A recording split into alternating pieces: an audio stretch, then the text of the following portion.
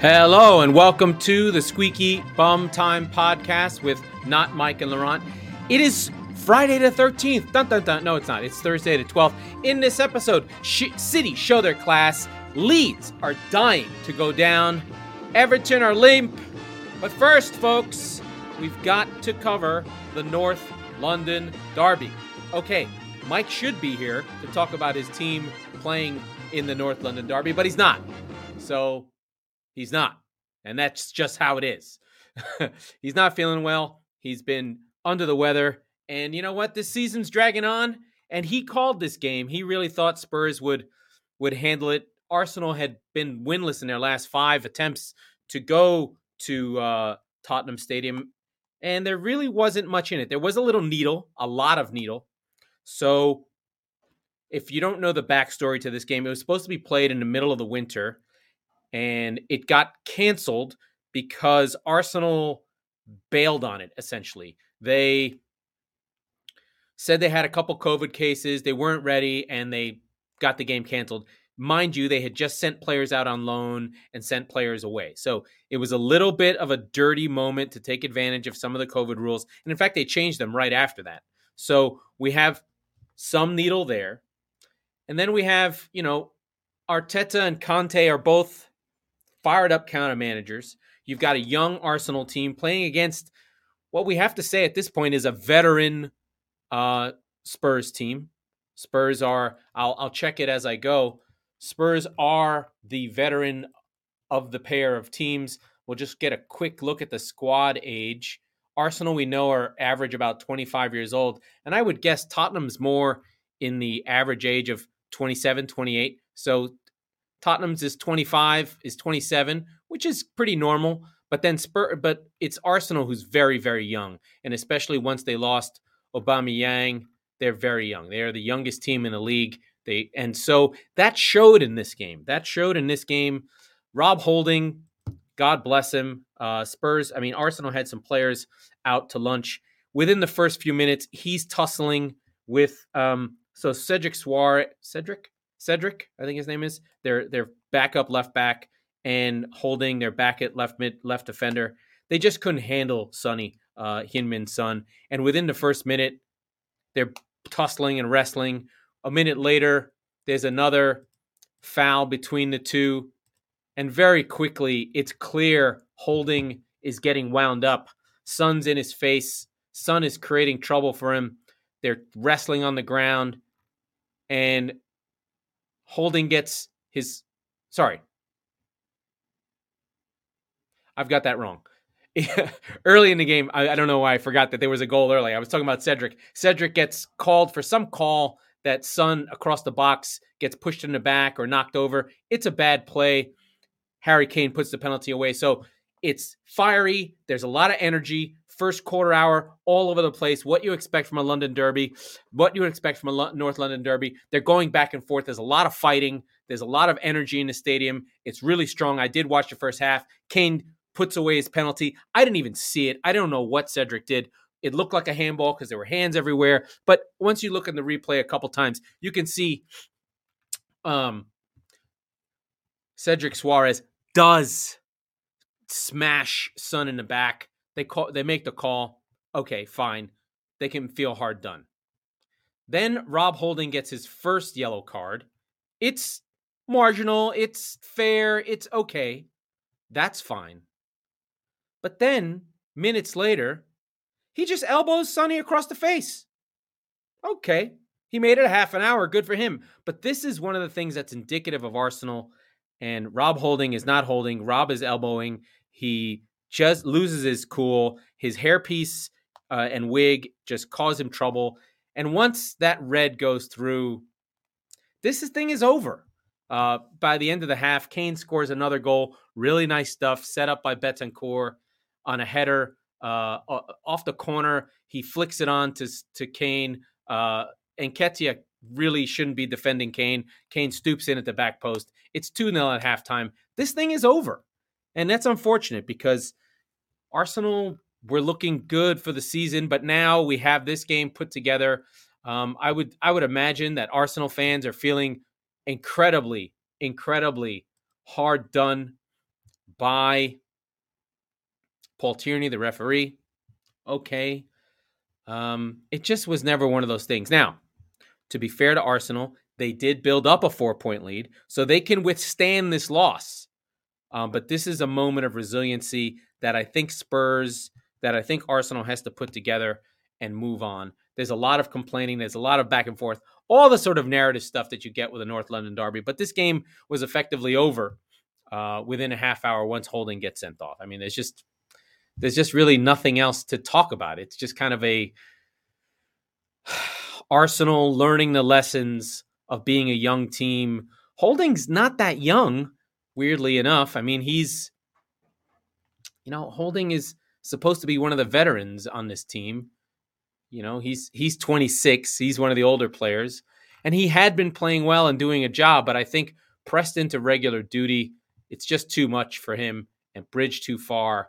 And he gets sent off, essentially killing this game off very early. Spurs are too good, especially when they can sit on a break and really just play into the hands of Arsenal. One side note story is Heung-min Son did get a second goal in this game. He's playing on a hat trick. He knows and wants to get the golden boot from Mo Salah. And in the 72nd minute, he gets pulled off. He's only got the one goal, but he gets pulled off in the 72nd minute, and he's sort of grumpy at Conte, which is kind of nice. You like to see a player want to score the goals. He's a pretty cool character, Heung-min Son. He does want to keep scoring goals and playing, and he knew that this was a great game for him to do that. Kane was man of the match, 9 shots, 4 on target, 2 goals, just killing it in that sense. And, he continues his amazing record. He's the all-time leader in goals in the North London Derby in Premier League history. I wonder if that's true for all-time history, because we know history stops at 1992. But Spurs, we will fight until the end. Arsenal have to pick themselves up. Spurs do have the easier of the schedules, and we'll go through that in a minute. Spurs have their last 2 games are Burnley and Norwich. Burnley is tough. Norwich is completely toast. And Arsenal's last 2 games are Newcastle and Everton. So both tough, especially Newcastle away. But we've been saying Newcastle is tough. But are they tough? Are they?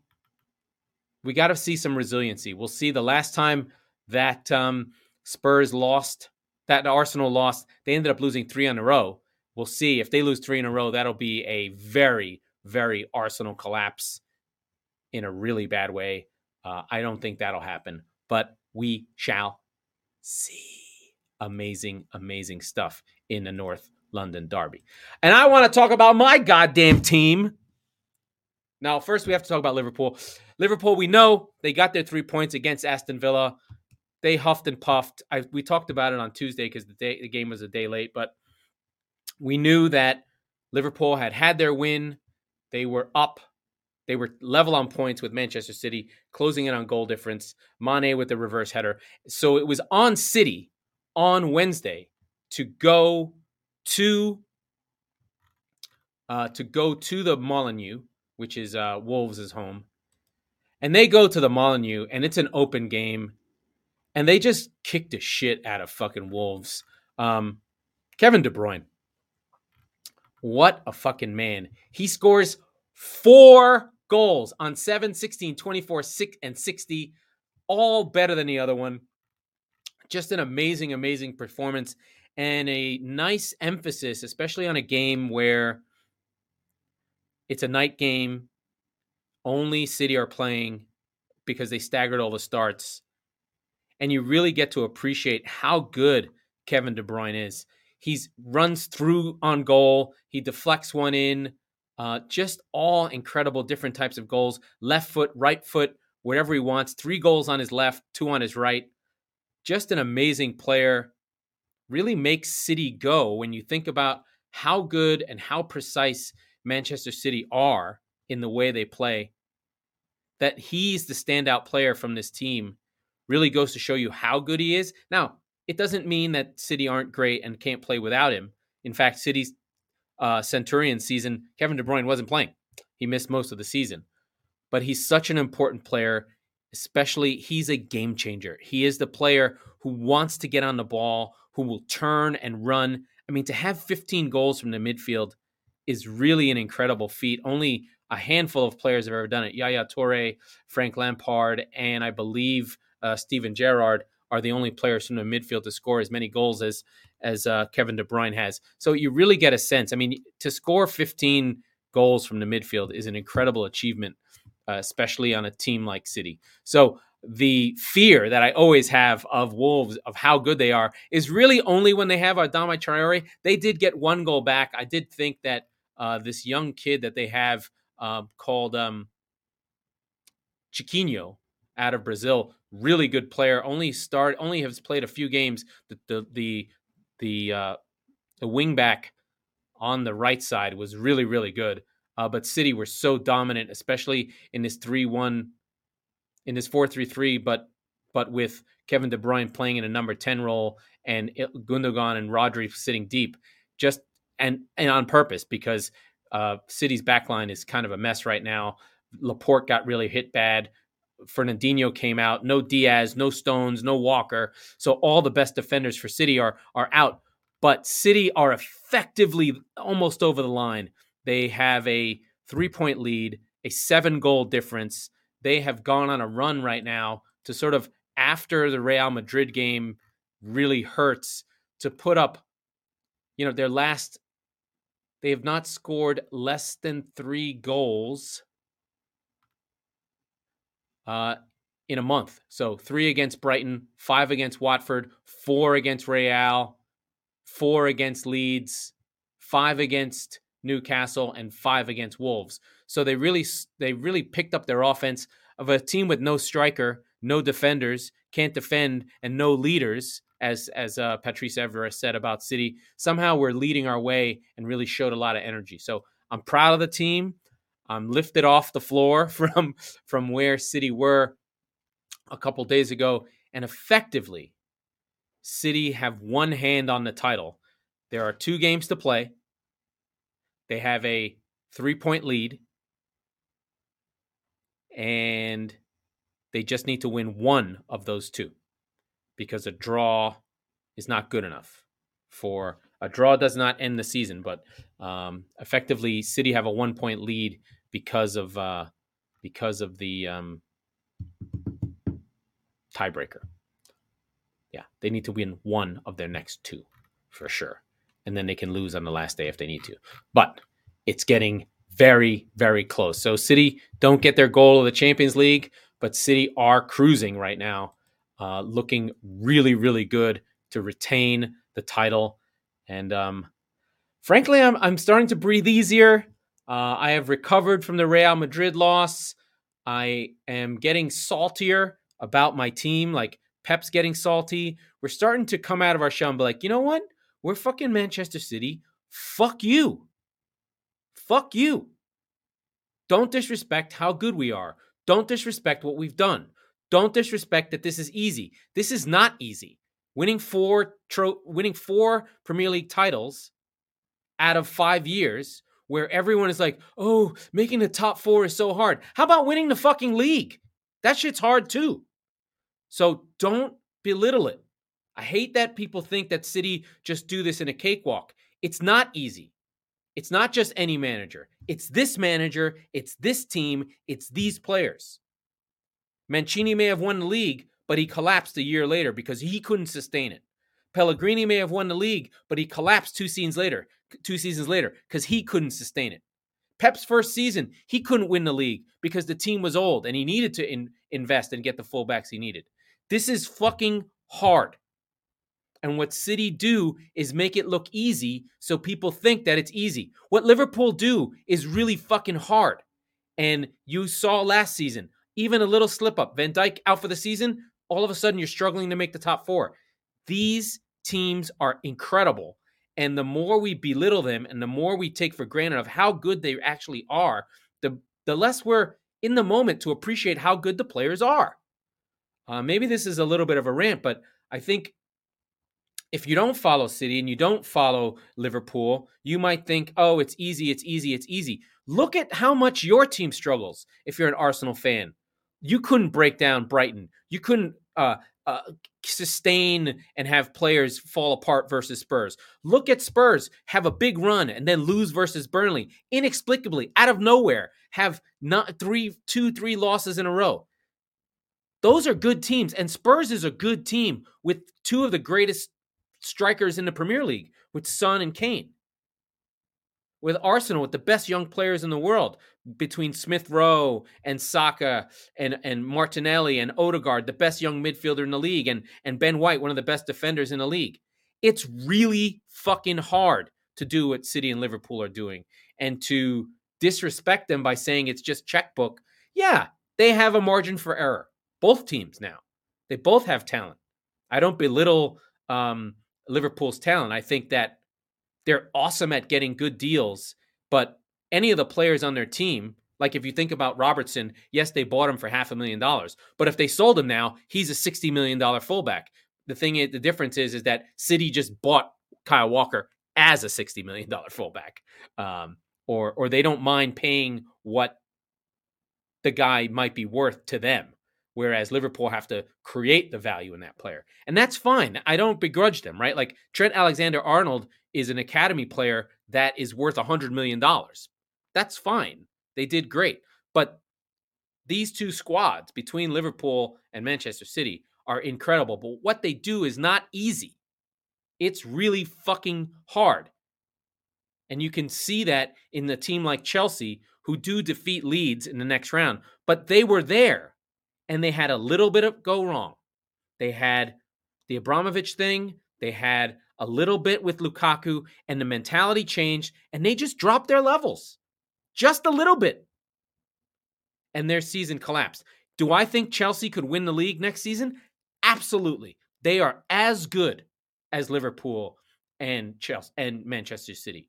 As good. They have as good a coach, but little things, a little bit of mentality shift, an injury here, a player out there, a Lukaku problem here or there, and all of a sudden you drop your level and you're just gone.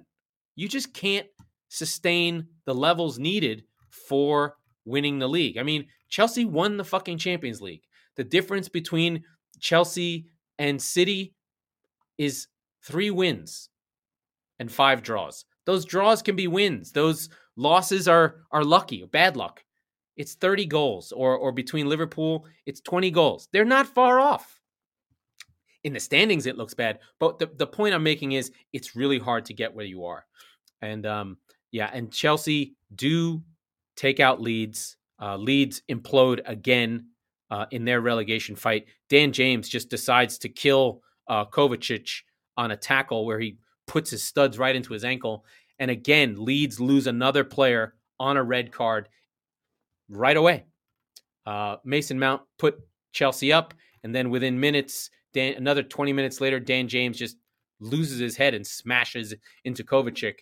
And then Chelsea proceed in the second half. Pulisic scores a nice one, and then Lukaku, who's getting some run late in the season. But right now, basically, Havertz and Werner and the group are resting because Chelsea have the FA Cup final this weekend against Liverpool, but they're getting themselves together, and I fear for Leeds now. Leeds are now really, really, really in trouble. While Dan James hasn't been scoring goals, he is one of their better players, and they need him. And he was doing a lot of running for them, and he's gone now. They lost Ayling, who was their top player, top defender, an important player for them. So now they're playing 4 center backs. They don't have any fullbacks. I don't know what's left for Leeds at this point. They are going to have a hard time. Now, could they get a win over the next few days? Yeah, I think so. I think Leeds have a win in them, but they have to find it. They have to find a way to beat Brighton at home or Brentford away. Or better yet, both. But it looks like the bounce that they got from Marsh, the 3 wins and 2 draws in his first 5 games, it came at the right time and they needed them. But then the losses to City, Arsenal, and Chelsea, no harm in those losses, but it was the manner of them. They really got blown out. Alien gets himself sent off, and now gets himself a red for 3 games, and now Dan James as well. So Chelsea sitting pretty in their third spot. They definitely can't drop out of the race now. After Arsenal lose, Chelsea are safe in third. They're really not going to drop that with a 4-point lead and 2 games to go. But they do have the FA Cup against Liverpool coming right up. There's no reason they can't beat Liverpool. Liverpool could easily end up with no trophies. It's very, very possible and not hard for that to happen. So we know where they are. Everton needed this game, but I think they're in decent shape, but they do get a draw versus Watford away. For Everton, actually, a draw away is pretty good considering they hadn't won anything away from home for months and months and months. They do have 10 wins, and I had been talking about 8. They played better than Watford. Watford didn't create anything. The chances did come for Everton. They just did not get anything home. They take 16 shots, 5 on target. Watford just do nothing. So this is a good result for Everton. They can't feel great about it. Gray and Richarlison, just a handful of shots on target here and there. They get the job done. They have their point. It doesn't look like their hero in Pickford has to do anything. So Frank Lampard can be happy with that point. They are moving along. They're doing what they need to do, getting that point, being ready for the fight. Just down the stretch, Everton are showing their class. They were always better than the rest of the teams. They just looked so bad, and I think that their spirit was kind of broken. And as they have got that push from the fans against Chelsea to push them up the table, that seems to have lifted them. They're now sitting on 36. Everyone's with the same amount of games as Burnley. So they're 2 points ahead of Burnley. Both Burnley and Everton, Burnley and Leeds are on 35. Sorry. Yeah. Burnley and Everton both have 1 more game to play than Leeds. Leeds is on 36 with the rest of the league, except for Manchester United, who seem to be only 1 game left. They're on 58 points. That's so bad. Anyway, and I thought 66 was bad. So we have the FA Cup final this weekend between Liverpool and Chelsea. Liverpool and Chelsea have probably played 2 of the better games of the season. The heroic early season draw after a player got sent off that Chelsea played when we thought they might be champions. The League Cup final on penalties, that was incredible, where Chelsea just should have won that. I mean, there's no reason ever that Chelsea shouldn't have won that League Cup. So Chelsea go into this game relatively healthy, rested, essentially, while Liverpool are just on a grind of games. They're going to play the maximum amount of games you could play. I think Liverpool, now that they're in the Champions League final, could end up with, I believe it's 65 total games. They're currently on, how many games did they play? I have to see. I believe they're on 60 something games. I believe they're on 65 games or something ridiculous like that. Some absurd number of games. Let me just check. Yeah, so 59 games at this point with 4 to play. Yeah, they'll be around 55 games, which 65 games, which is just an incredible number of games to play in a season. And I think it's starting to wear on them a little bit. They've been sputtering down the line. They're an incredible team. But I could see them losing this FA Cup final easily. It's just not that hard to think it could happen. They are a special team. They are an amazing team. But Chelsea are really fucking good. And Thomas Tuchel will have something for them if he can get Chelsea up to win this title. This is the last important game for Chelsea's season.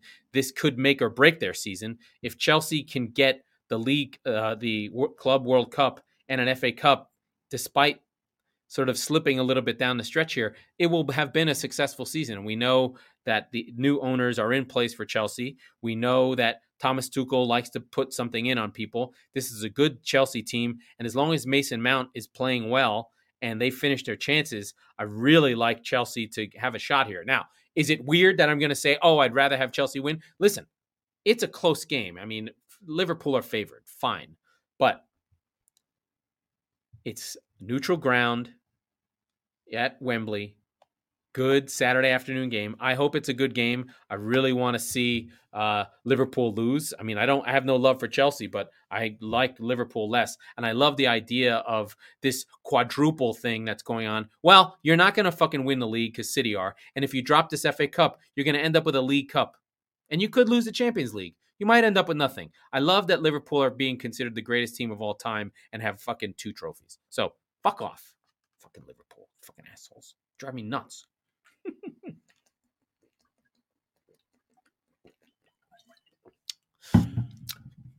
I love Schadenfreude. In fact, today I watched. I'm a sick person. I actually watched the Brighton game with United just to see United play badly. Sorry, John. John Santana, my poor friend who loves United, just getting clobbered every time I fucking talk to him. They're so bad right now. But I did enjoy it. I do find interesting this time of year, you really kind of lose a lot of predictive qualities because the games just get crazy and teams are playing for things and other teams are on game 55 while other teams are on game 36. And how much energy do they have and how much do they care and how much are players' contracts involved and all these things that are pretty amazing about where the season is do fascinate me at this point, right? Like Mo Salah, does he want the golden boot? Is Sonny really gunning for him? Do they want to get those goals?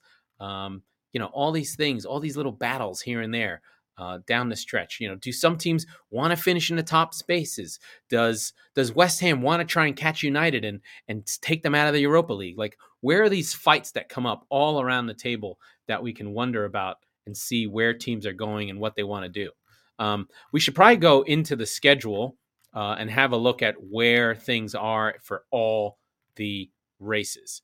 So we know that there's a top 4 battle between Tottenham and Arsenal. Right now, Tottenham are 1 point behind Arsenal. Arsenal have Newcastle away and on Monday, and Tottenham have Burnley. Tottenham have historically had a problem with Burnley. They lost earlier in the season after the City game, which they won. These are the types of teams that Tottenham has a hard time with. And especially if this season is in the narrative, after having a big win, can they pull themselves together on a Thursday, Sunday to pull it off against Burnley? Leeds have Brighton at home.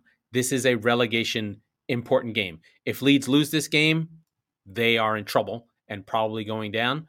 We expect Burnley to lose. The thing is with Leeds is they've got to get something from these 2 games.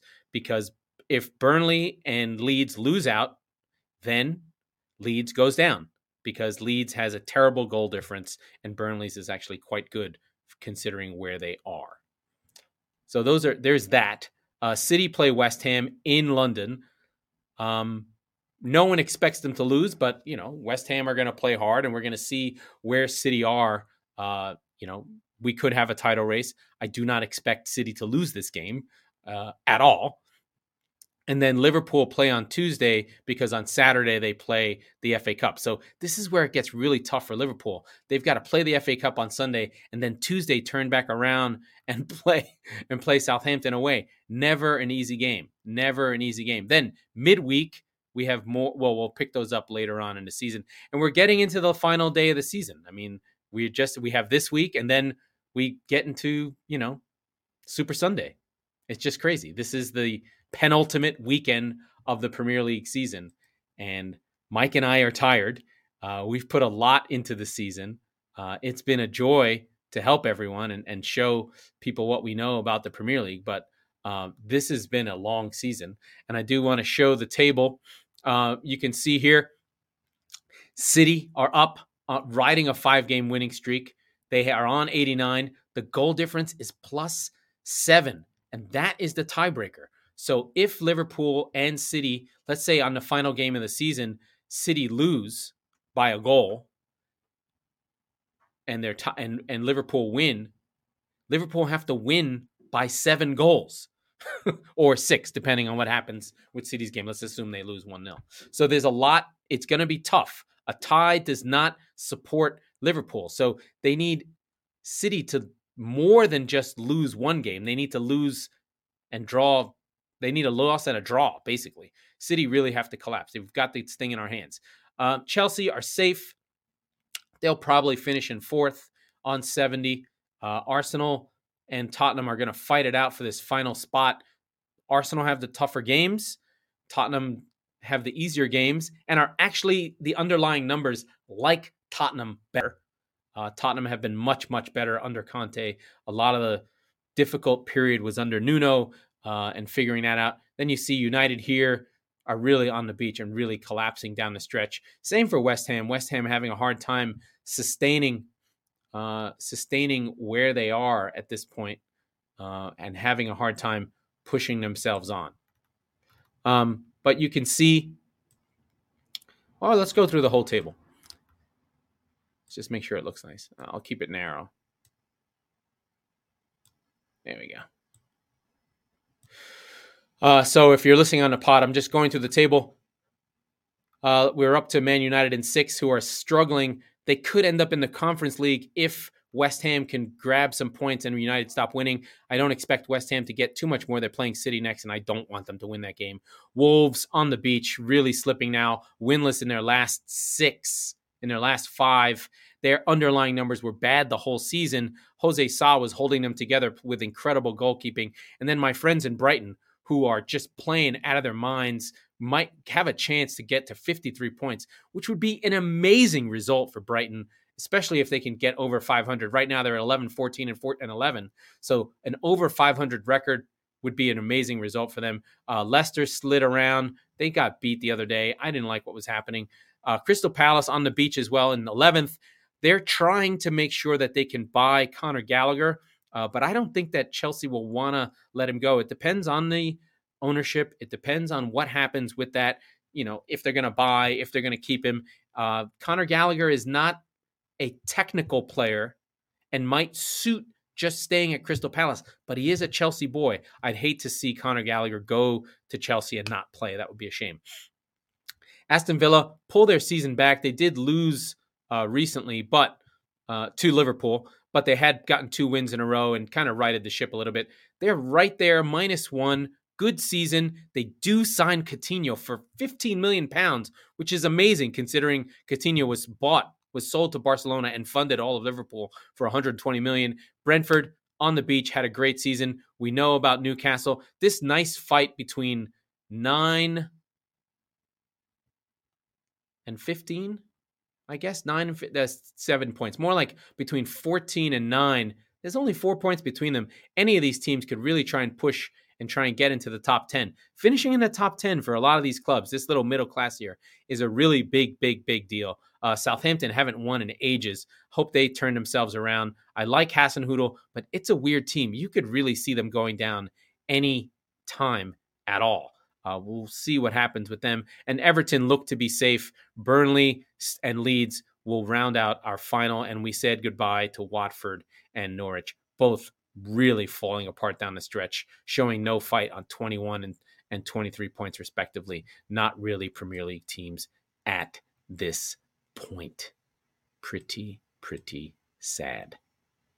Now, that was a very technical episode of the Squeaky Bum Time podcast. And I know Mike and I try and pull things together that are outside of the connectivity of sport and normal sport and whatever.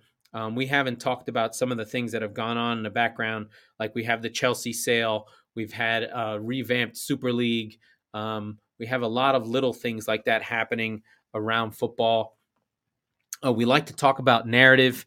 We had a little bit of a rant about Liverpool and their story and how interesting it is that narratives on teams really stick for a long time. Like we were just talking about the Liverpool game, the North London derby, and how whatever result was, something was going to be Spursy or Arsenal-y, or but it doesn't fit when it doesn't fit, right? Spurs get this win, it makes a difference, and had they lost, it would have been Spursy. But the win just carries on for another day, and if they blow it down the stretch, it'll be Spursy without the North London derby sort of being in line. But I do think a lot about institutional narratives for the Premier League and soccer in general. It's fascinating to me that these teams do carry them, and I wonder if it's just the media portraying them, or does the media portray them and the players suck it in, and it kind of is a self-reflecting thing, the way like gangster, the way the Sopranos makes Italian people wear tracksuits in gold, or do they wear tracksuits in gold so the Sopranos wear tracksuits in gold, or Italian mobster movies, do they reflect on each other? Who came first? Is this chicken or the egg thing? Is Spursy because Spurs players hear about Spursy, or because Spurs really do blow things? I don't know. But having lived through Real Madrid, I think that there's something to it. I think that there is institutional strength, and there are institutional narratives, and the culture of a culture club. And I wondered if Boy George used the word culture club with culture club, but I never thought about it. I wonder how long it takes to build something like that, especially as I'm living in it with City, right? Like, how does City get over the hump? Is it just simply have to win one of these things so that narrative changes? Or I think about PSG. How do these nouveau riche teams change their narratives? They have to be there year after year after year after year, so no one remembers how it started? Or does that culture just hold on, right? Like if City are in year 25 of being in a Champions League, does that narrative start to wane? I don't know. And I find it also interesting how much American sports don't really have this. We do a little bit. Some of the older baseball teams have curses. We've got the curse of the Bambino and the curse of the GOAT, but all it took was the team to win, and that stuff sort of washes away. It's not held on to the way some of these curses are held on to in other things. But for the institutions that are football teams in Europe, because there's no free agency, because the teams are on their own, because they have this entity and less restrictions and rules and parity, there's none of that. There is no parity. Like, you've got to be who you are, and you've got to spend how you spend, and the culture of your team is held on to. It's really fascinating to learn about it and live through it and be a part of it. The other thing is, it is the 10th anniversary of the Sergio Aguero goal to defeat United on the last kick in the last minute in the last day of the season. A moment that I hold on to so dearly, because it's the moment that my football fandom, and yes, I'm a plastic City fan. I declared for City, but they were never on TV in the U.S. We didn't have soccer regularly on TV in the U.S. You had to really hunt it down. And that moment was a transformative moment for me. I never felt the way I felt about any sport in any moment ever. The football grasped me in that moment, lifted me out of the sky, and dragged me around like I had a cloud at my feet. And I will always be appreciative of Sergio Aguero and appreciative of Mario Balotelli and that entire 2011-12 Manchester City team that just lifted me and took me to a place that I'm here now, 10 years later, still talking about football, still wanting to be a part of it, still loving it, and giving me something in my late 30s and 40s that I would have never found. I would have been an old guy trying to watch baseball and find something in it. And instead, I have this whole new sport. New to fall in love with. Not that it's a new sport, and learn about the narratives and get bored and get frustrated. And I have that. And I'm looking for those moments. I want that high again. And I have had it. The Liverpool January 3rd, 2019 was one of the great moments. John Stones off the line. That lifted me up. I didn't feel it the rest of the way. I did feel it for the company goal. The company goal lifted me up. But winning that season, because City just proceeded down the end, and won it down the stretch. That the moment was in that period.